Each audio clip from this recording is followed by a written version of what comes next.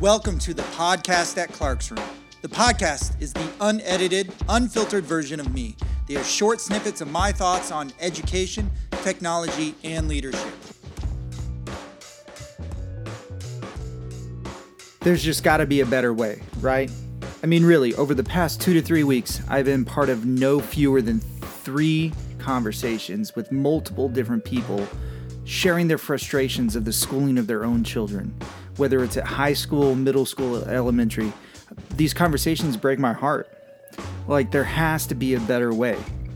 So if we look back a little bit, and I think a lot of people know this, a lot of people in education for sure, but if you're not in education and you're listening, our school model was built on a Prussian model in the early 1800s.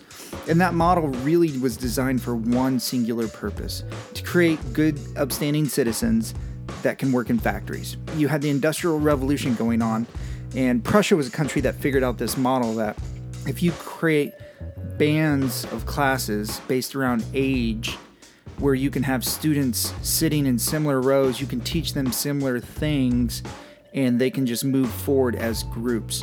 And it was really a progression to the mean, right? You're not teaching to or instructing to the high, and you're not instructing or teaching to the low. It's really to that mean group. And the whole purpose of this system was to build people and have a set of skills where they can walk right into a factory and be a singular cog in this big machine, whatever you're making, whether it be Model Ts, widgets, whatever you can make. And if one person died on the job or left or moved, you could plug in another citizen and they would fit right in and you wouldn't even miss a beat. So really, that's what our school model was built off of. Fast forward to 2017, when you take a look at the models, even the most innovative schools, the models look very, very similar. We have a tweak here, a tweak there, and there are a lot of really good schools out there that are doing amazing things with their students and helping their students not only become academically successful, but becoming better people, right? And we should celebrate those schools. But their models still look very, very similar. You know, one of these conversations centered around high school, where the student has a chemistry class that the student's struggling in, right? And it's a good student, really good student, and it's just a bad teacher, right? A teacher that doesn't have it figured out, and it's really sitting down in this class and getting instruction, and if you don't get it, the teacher just, from what I can tell, just repeats it louder, almost like when we don't know a foreign language. And so I don't have answers. I do have thoughts, a lot of us do, and things that you could try.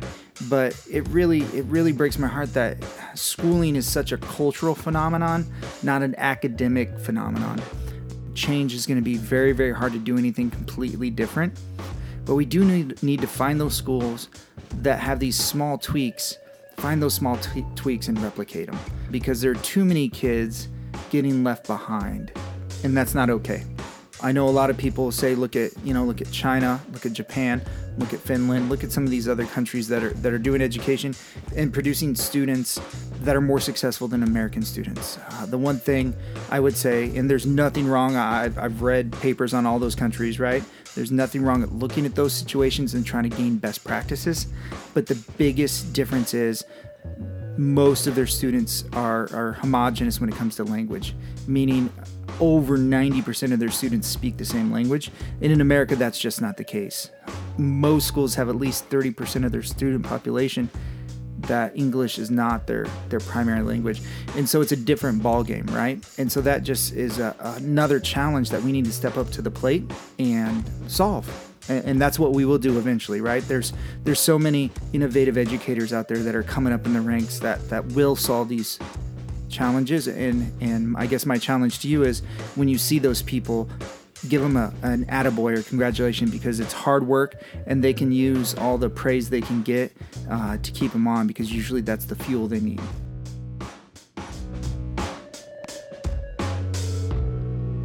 As always, you can catch me on Twitter at Clark's Room or online at clarksroom.com to check out the blog.